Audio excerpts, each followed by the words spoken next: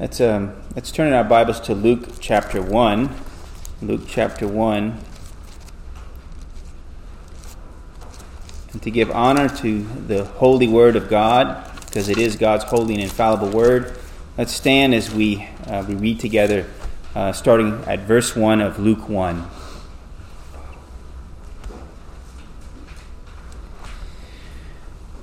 Inasmuch as many have undertaken to compile an account of the things accomplished among us, just as they were handed down to us by those who from the beginning were eyewitnesses and servants of the word, it seemed fitting for me as well, having investigated everything carefully from the beginning, to write it out for you in consecutive order, most excellent Theophilus, so that you may know the exact truth about the things you have been taught. For in the days of Herod, king of Judea, there was a priest named Zacharias of the division of Abijah, and he had a wife from the daughters of Aaron. Her name was Elizabeth. They were both righteous in the sight of God, walking blamelessly in the commandments and requirements of the Lord. But they had no child because Elizabeth was barren, and they were both advanced in years. Now it happened that while he was performing his priestly service before God in the appointed order of his division, according to the custom of the priestly office, he was chosen by lot to enter the temple of the Lord and burn incense. And the whole multitude of the people were in prayer outside at the hour of incense offering. And an angel of the Lord appeared to him, standing to the right of the altar of incense. Zacharias was troubled when he saw the angel, and fear gripped him. But the angel said to him, "Do not be afraid, Zacharias, for your petition has been heard, and your wife Elizabeth will bear you a son, and you will give him the name John. You will have joy and gladness, and many will rejoice at his birth, for he will be great in the sight of the Lord, and he will drink no wine or liquor, and he will be filled with the Holy Spirit while yet in his mother's womb. And he will turn many of the sons of Israel back to the Lord their God. It is he who will go as a forerunner before him in the Spirit, in the power of Elijah, to turn the hearts of the fathers back to the children, and the disobedient to the attitude of the righteous, so as to make ready a people prepared for the Lord." Zacharias said to the angel, "How will I know this for certain? For I am an old man, and my wife is advanced in years." The angel answered and said to him, "I am Gabriel, who stands in the presence of God, and I have been sent to speak to you and to bring you this good news. And behold, you shall be silent and unable to speak until the day when these things take place, because you did not believe my words, which will be fulfilled in their proper time." The people were waiting for Zacharias and were wondering at his delay in the temple. But when he came out, he was unable to speak to them, and they realized that he had seen a vision in the temple, and he kept making signs to them and remained mute. When the days of his priestly service were ended, he went back home. After these days, Elizabeth, his wife, became pregnant, and she kept herself in seclusion for 5 months, saying, "This is the way the Lord has dealt with me in the days when he looked with favor upon me, to take away my disgrace among men." Let's pray together. Oh, blessed Lord, we ask for your work of the Holy Spirit to be in our minds and our hearts as we receive this, your holy word. Help us to receive it and to believe and to witness the work that you have done in the lives of both Elizabeth and in Mary. We pray, O Father, that you would help us to rejoice in these things, for we ask it in the name of Christ our Lord. Amen. Please be seated.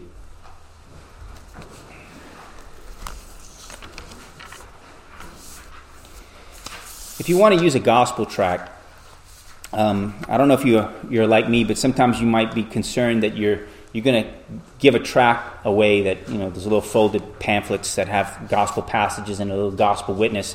It might be a little bit too much for some to read, or, well, is it too long or is it not too long? Well, here we have this Gospel of Luke, and we have the purpose statement in the beginning of this Gospel account. And you might say, well, this is somewhat of a gospel witness, a discipleship effort given to a man named Theophilus. Well, instead of writing a little tract of some sort of, or even a letter, we have this entire Gospel of Luke given for the sake of this man, Theophilus. But we know that by the Holy Spirit, that God intended this letter, not just for Theophilus, but for the entire church. There's a couple of places. One of them is sermonaudio.com, the one that hosts our sermons, but also Westminster Theological Seminary. Their idea sometimes of giving a gospel tract is to give an entire little gospel. They'll put an entire book, a Gospel of John, in a little bitty booklet and encourage you to hand that to people. That's kind of in the same line of thinking as Luke writing this.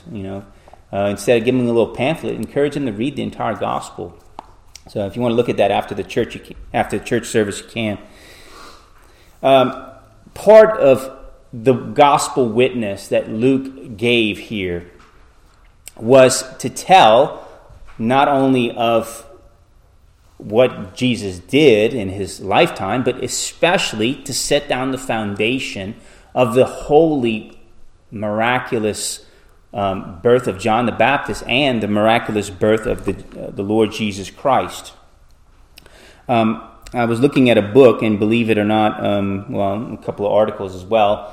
The Mormons, both early and late, don't believe in the virgin birth. Many of them don't believe in the virgin birth.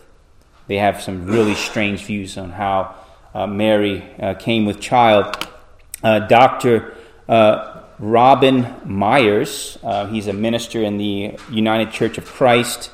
He teaches, he's a retired minister now, but he teaches progressive Christianity at Oklahoma State University. He wrote this book, and it's entitled Saving Jesus from the Church. Listen how blasphemous. How to Stop Worshiping Christ and Start Following Jesus. And he wrote in this book, a beautiful but obviously contrived tale is the virgin birth, which may have been written to cover up a scandal.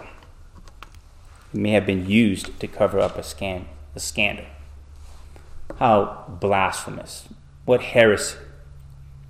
Westminster Confession of Faith, chapter 6, section 3, tells us that the guilt of our first parents was imputed, and the same death in sin and corrupt nature conveyed to all their posterity, descending from them by ordinary generation. There are rich theological reasons why we believe in the virgin birth. Jesus Christ, if born by ordinary generation, would have borne the same guilt and the same sin nature. But because he was not born by ordinary generation, but by generation of the Holy Spirit, conceived in the womb of the womb of Virgin Mary, we know that this is an essential doctrine. So as we look at today's text, God calls you to rejoice in two miraculous pregnancies. We read of the first, we'll soon read of the second. And we'll look at this in three main points. We'll look at the child filled with the Holy Spirit. Secondly, we'll look at the child conceived by the Holy Spirit. And thirdly, we'll look at the glorious meeting of the unborn. Let's look at this first main point, the child filled with the Holy Spirit. The text says that the priest Zacharias and his wife Elizabeth had no child because Elizabeth was barren, and they were both advanced in years, according to verse 7. When it says they're advanced in years, I can't imagine this not being them being at least in their 60s or 70s. But we don't know for sure. But some might ask, well, when God gives you a great trial, when it's in God's sovereign plan that you want to have children and you can't have children, and all your life you can't have a child, why, Lord? You might ask questions, why? And some might say, well, is it because of sin on the part of the husband, or is it because of sin on the part of the wife, or is it because of sin of them, both of their sin? Of course, Job's counselors would say, absolutely, that's the case, right? Job's counselors, but we find that's not the case here. with Zacharias and his wife. Verse 6 tells us that they were considered righteous in the sight of God. So sometimes things like this happen to even those who are considered righteous in God's sight. Zacharias was a faithful man. He was attending to his priestly duties. We see there in verse 9 and following, it says, according to the custom of the priestly office, he was chosen by lot to enter the temple and burn incense. And then the whole multitude of the people were in prayer, waiting outside at the hour of the incense offering. And an angel of the Lord appeared to him, and standing to the right of the altar of incense, Zacharias was troubled when he saw the angel, and fear gripped him. Fear is very often a common response to seeing an angel in the Bible. And remember when the guards were set to attend to the tomb of Jesus, when the angel appeared, they trembled. They were terrified at the sight of the angel there. And here, the angel here understands that he is afraid, and he notices Zacharias was fearful, and he said something to relieve them and also to tell the purpose of his coming. Verses 13 and following. The angel said to him, do not be afraid, Zacharias, for your petition has been heard, and your wife Elizabeth will bear you a son, and you will give him the name John. Now, pause for a second. Do you think he was praying for this the week before this happened? Maybe he kind of gave up praying for this, but he had prayed for this, and maybe he prayed for this in their 30s and 40s or something, and he probably prayed for this in their 20s, 30s, and 40s, maybe even prayed for it in their 50s, but probably maybe as they got advanced in age, he stopped praying. But God still heard his prayer, and God answered this way. Verse 14 and following, you will have joy and gladness, and many will rejoice at his birth, at the birth of your son. First of all, he says, your wife Elizabeth will bear you a son, and you will give him the name John. And you will have joy and gladness, and many will rejoice at his birth. For he will be great in the sight of the Lord, and he will drink no wine or liquor, and he will be filled with the Holy Spirit, while yet in his mother's womb. And he will turn many of the sons of Israel back to the Lord their God. It is he who will go as a forerunner before him in the spirit and the power of Elijah, to turn the hearts of the fathers back to the children, and the disobedient to the attitude of the righteous, so as to make ready a people prepared for the Lord. Now, a lot of what's foretold about John the Baptist here doesn't come to pass for many years. But there is one thing that's foretold here in this text that happens within a few months. It's one key matter about John that we read in verse 16. It says, he will be filled with the Holy Spirit while yet in his mother's womb. And we'll see that a little bit later in the text. Obviously, I believe that she was above 65 years of age.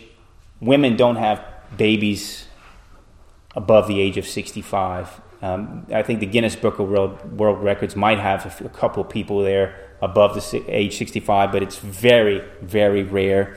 So even though he was a man who believed God, I think that he had a hard time believing this particular report. And that's why we have here his words to the angel in verse 19, where it says, how will I know this for certain? For I'm an old man, and my wife is advanced in years.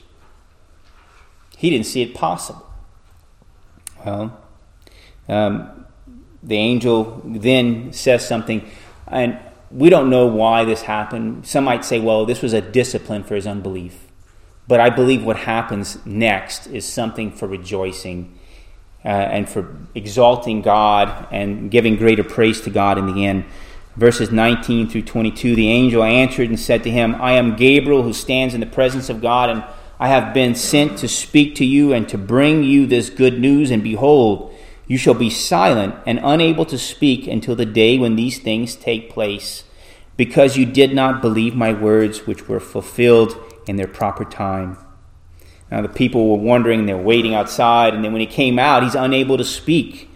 And they assumed it was because he had seen a vision, or there was a vision of some sort, but no one knew the answer. But let's just fast forward just a little bit to see what happens later in verse 57. It says, now the time had come for Elizabeth to give birth, and she gave birth to a son. Her neighbors and her relatives heard that the Lord had displayed his great mercy toward her, and they were rejoicing with her. And it happened that on the 8th day they came to circumcise the child, and they were going to call him Zacharias, after his father. But his mother answered and said, "No, indeed, he shall be called John." And they said to her, "There is no one among your relatives who is called by that name."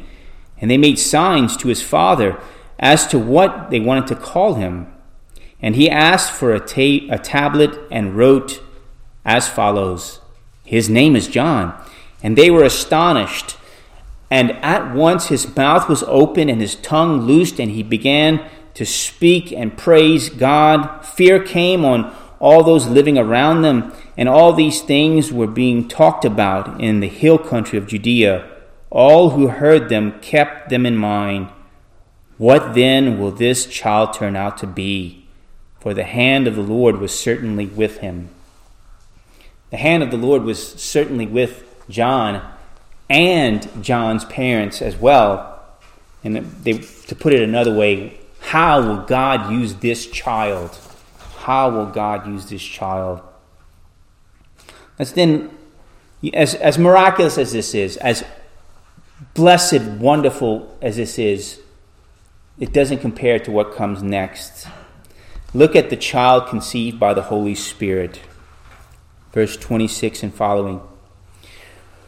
For now in the 6th month the angel Gabriel was sent from God to a city in Galilee called Nazareth, to a virgin engaged to a man whose name was Joseph, of the descendants of David, and the virgin's name was Mary. And coming in he said to her, "Greetings, favored one, the Lord is with you."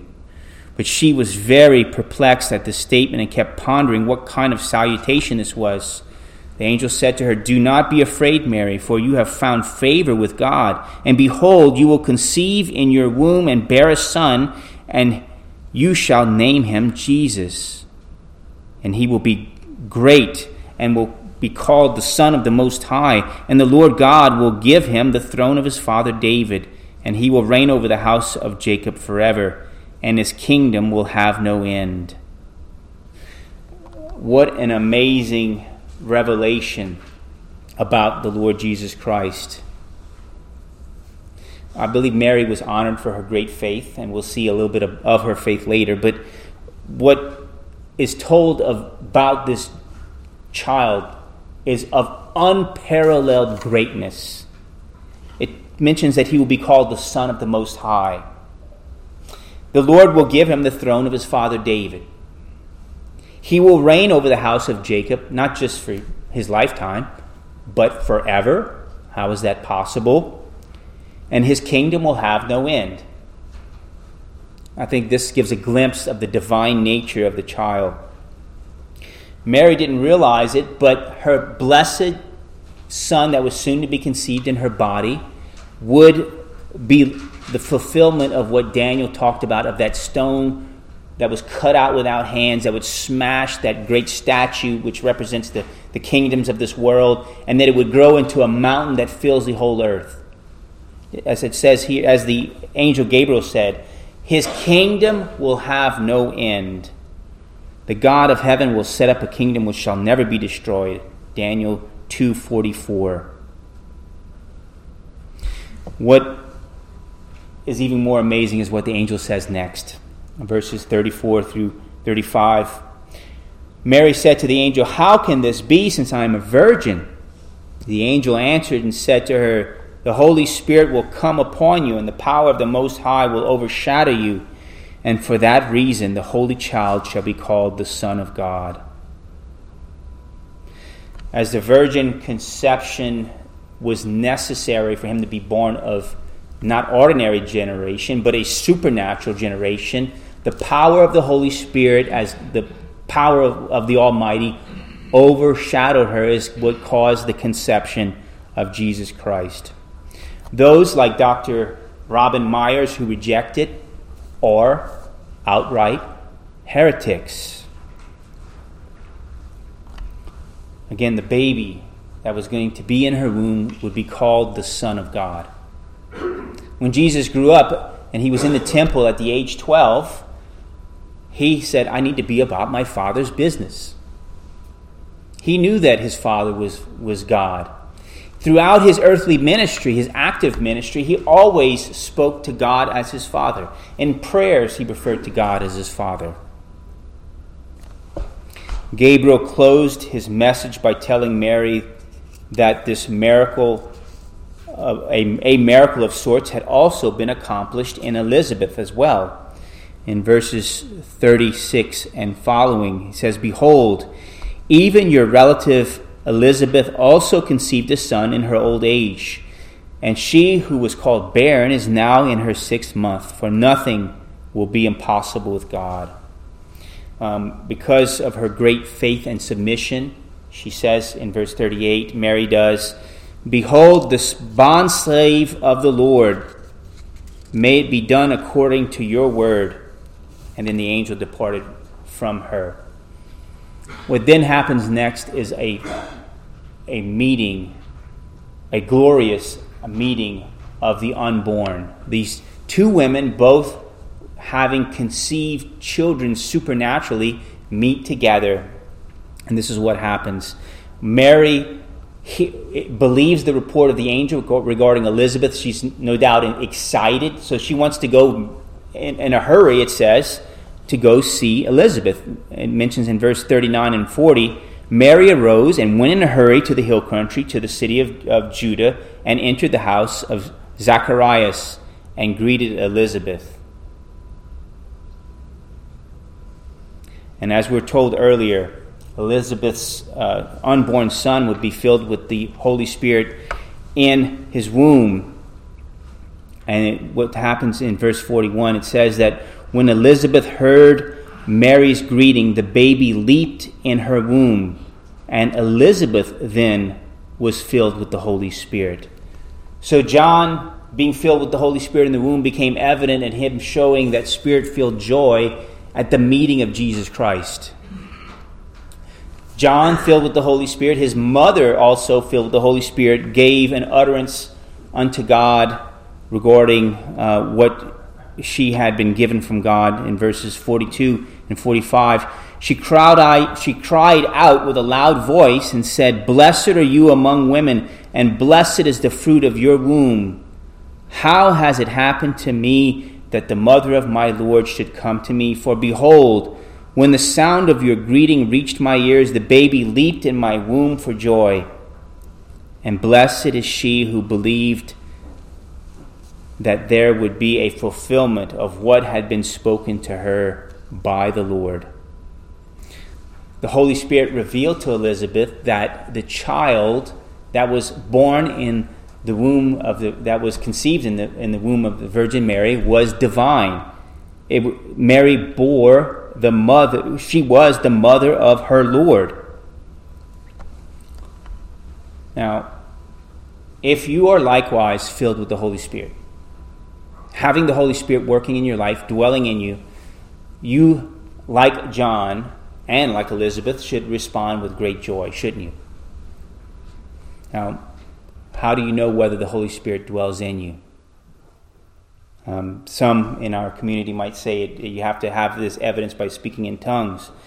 But 1 Corinthians 12 says that no one can say Jesus is Lord except by the Spirit, the Holy Spirit. The Holy Spirit came to convict the world concerning sin and righteousness and judgment. If you believe that you're a sinner and you believe in the righteousness of God through Christ, and you believe that what the Word says, especially concerning Jesus Christ and salvation in Christ, you have the Holy Spirit. And again, the joy of what God has done through Christ is a gift of the Holy Spirit. And that child being filled with the Holy Spirit then was the forerunner of the one who was conceived by the Holy Spirit. And in the meeting of these two unborn children, we have a glorious praise unto God and a glorious rejoicing. And in a like fashion, God calls you to rejoice in what He has done through Jesus our Lord. Let's pray together. Oh, Father, we thank you for the miracle-working power that you have wrought in the life of Elizabeth and that power of conceiving our blessed Lord Jesus in the womb of the Virgin Mary as well. We thank you that we could be witnesses of the wonderful truth of the meeting of these two unborn children. And help us, we pray, like John and like Elizabeth, to respond with great rejoicing over what you have done for us. Forgive us for sometimes so often being lacking in that great fruit of the Holy Spirit. Give us great joy, and that you would make our joy evident. Hear our prayer, for we ask these things in the name of Jesus our Lord. Amen. A preview for next week, we'll be looking at the Song of Zechariah. Let's turn to 294, the Song of Zechariah, as we stand and sing together. 294.